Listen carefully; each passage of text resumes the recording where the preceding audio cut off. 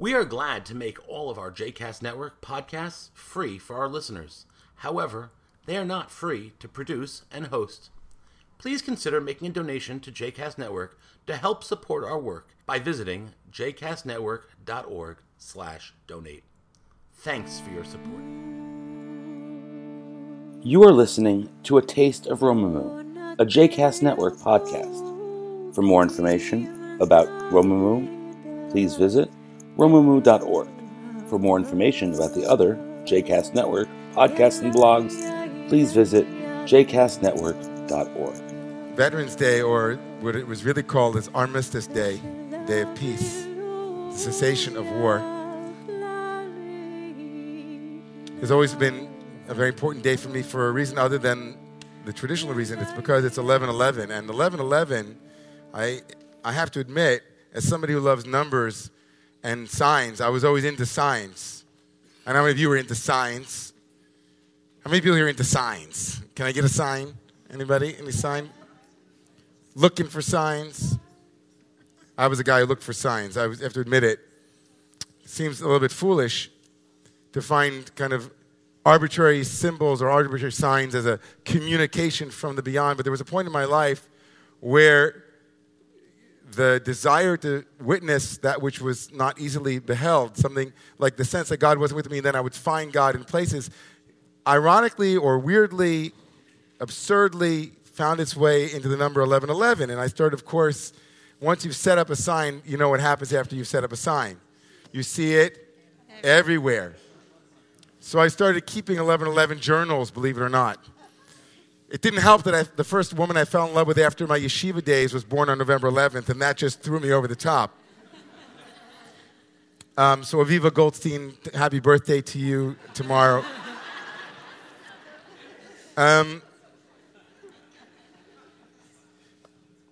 Signs and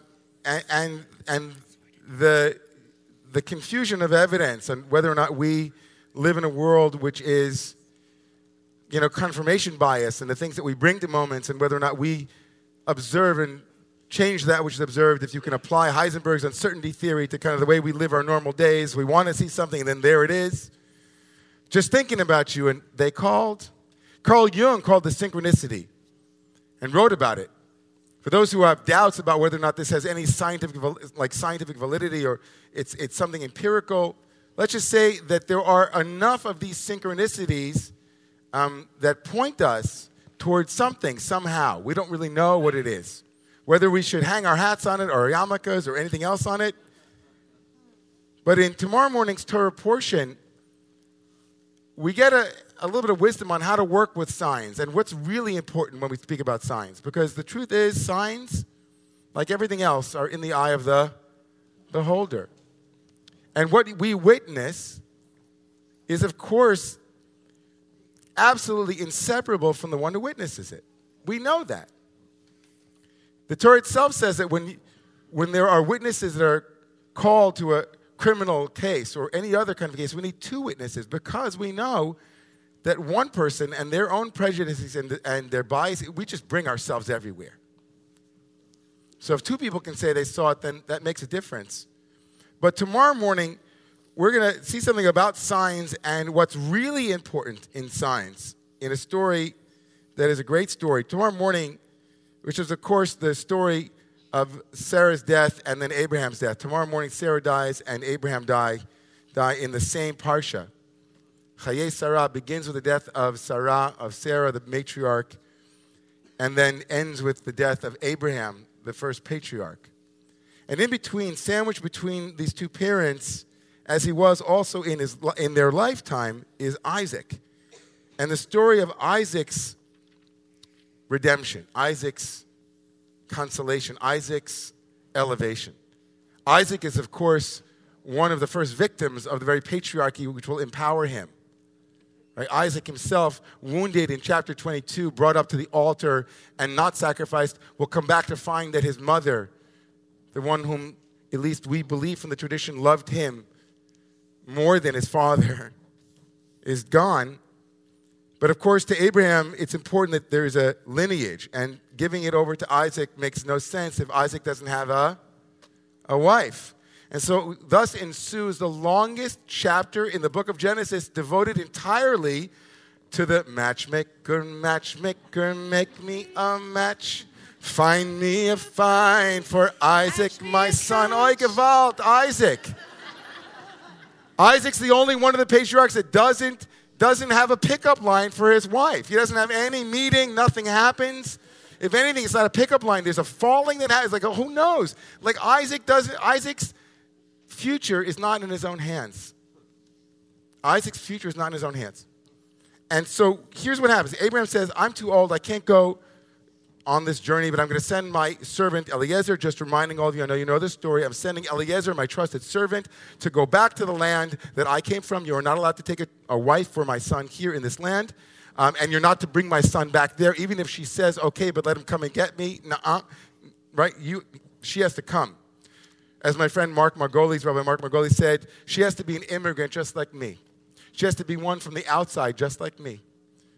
Go find the right woman. And so Eliezer goes there and he thinks to himself, okay, what am I going to do? It could be that he should just sidle up and find out who's there, maybe go on J-date. I say that joke every year. It's never funny. But anyway, J-date. And do something. I don't know what he's going to do when he gets there. But here's Eliezer's idea. Eliezer in chapter 24, the servant, the trusted servant, everybody with me? Trusted servant of Abraham, gets to the land that Abraham sends him back to get a wife for his son Isaac in order to continue the lineage. And when Eliezer gets there, he says like this out loud. He says, God, Elohei Adonai Abraham, God, who is the God of my master Abraham, please deal graciously with me today and give me good fortune. I will come to the spring as the daughters of the town will come out to fetch water, to draw water.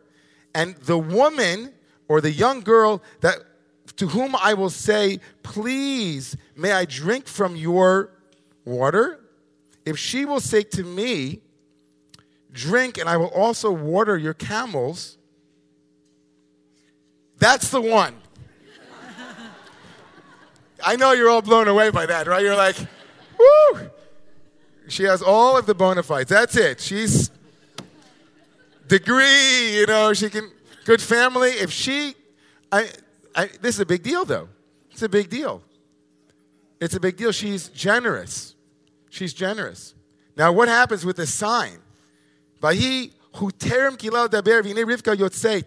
had not even finished speaking, and Rebecca comes onto the scene. She makes an entrance, right? She's related.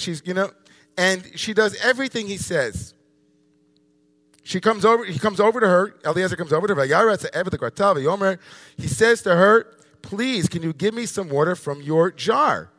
And she says, she says, great. Here, she fulfills the sign. And he's thinking, wow, that is so great. The sign. That's what I was looking for. I set it up.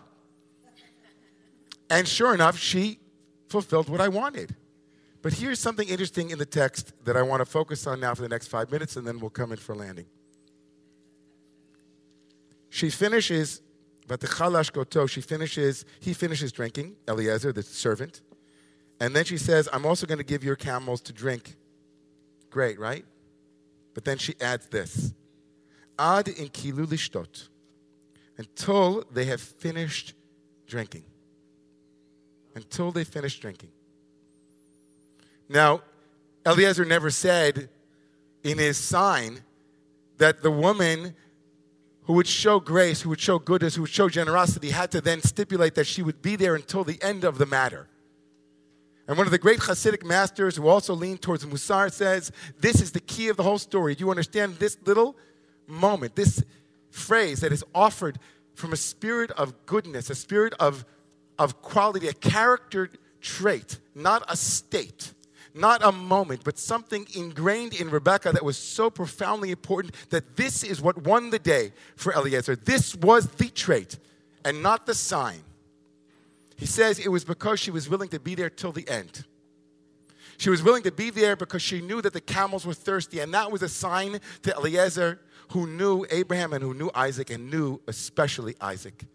That Isaac was going to need somebody that would be there for him for the long road of healing, the long road of reconciliation, the long road of a parched son who never received his father's love, who was bereft of his parents, who was tired of suffering day in and day out in his life, whose amygdala had never fully recalibrated. He was going to need someone who knew what it was to not only offer water, but to be there until that thirst was quenched. Ad in kilu lishtot, until they finished drinking. She would listen and see, do you need more water? I'm going to be there with you. Kilo azavcha, I won't leave your side, Rebecca said. And in those moments, Eliezer moved from sign and symbol and interpretation to looking for a character quality, a behavior. That even all the signs in the world would not have been sufficient had she not given those words. Those words signal to him, you know something? You can bring somewhere, you can bring us to water, right? You can bring us to a sign, but that's not the sign. The sign was, Ad in kilu d'shtot, says Rosh Melka of Nicholsburg. Ad in kilu d'shtot. How about us? How about me? How about you? Every single week of the year that we commemorated this past week has been yet another moment for me personally. I don't know about you. I'll speak for myself. I almost always do. Has been a moment of, I'm getting thirstier and thirstier. I don't know if I can make it across the desert. A yortzeit a year. We can all remember where we were a year ago, this past week. November 9th was a commemoration of Kristallnacht. I can imagine that there's no exhaustion greater than the exhaustion of an anticipated suffering that's coming around the corner, or an anticipated newsreel that's coming this coming Sunday or next Sunday, another church, another mosque, another moment. Each and every one of us is another Yitzchak, and we need our Rivka, we need a Rebecca to say, we know it's going to take a long time for you to drink. Ad in kilu d'shtot. The evidence is everywhere. The signs are everywhere. We read them as we want to read them. But the character traits that we want are longevity, patience, love, and ability to say more than was expected of us and to give more than we could or thought we could. Ad in kilu d'shtot, until I'll keep drawing water until you're finished drinking, Rebekah said to Isaac. And sure enough, when Isaac sees Rebekah, he's consoled. Vayinachem. He's consoled. My mother was the well I went to when I was parched. My mother knew how to give me the nourishing waters of recognition. And what do I do without my mother?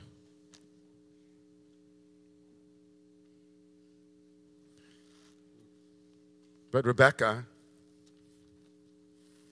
had the medicine. And she has the medicine for me, for you. Because the quality that she offered is a quality that each and every one of us can cultivate tonight, tomorrow. To ask ourselves deeply, as St. Francis of Assisi wrote, ask not to be consoled, but to console. Love that. Why don't I read that since it's here, right? Say, God, please.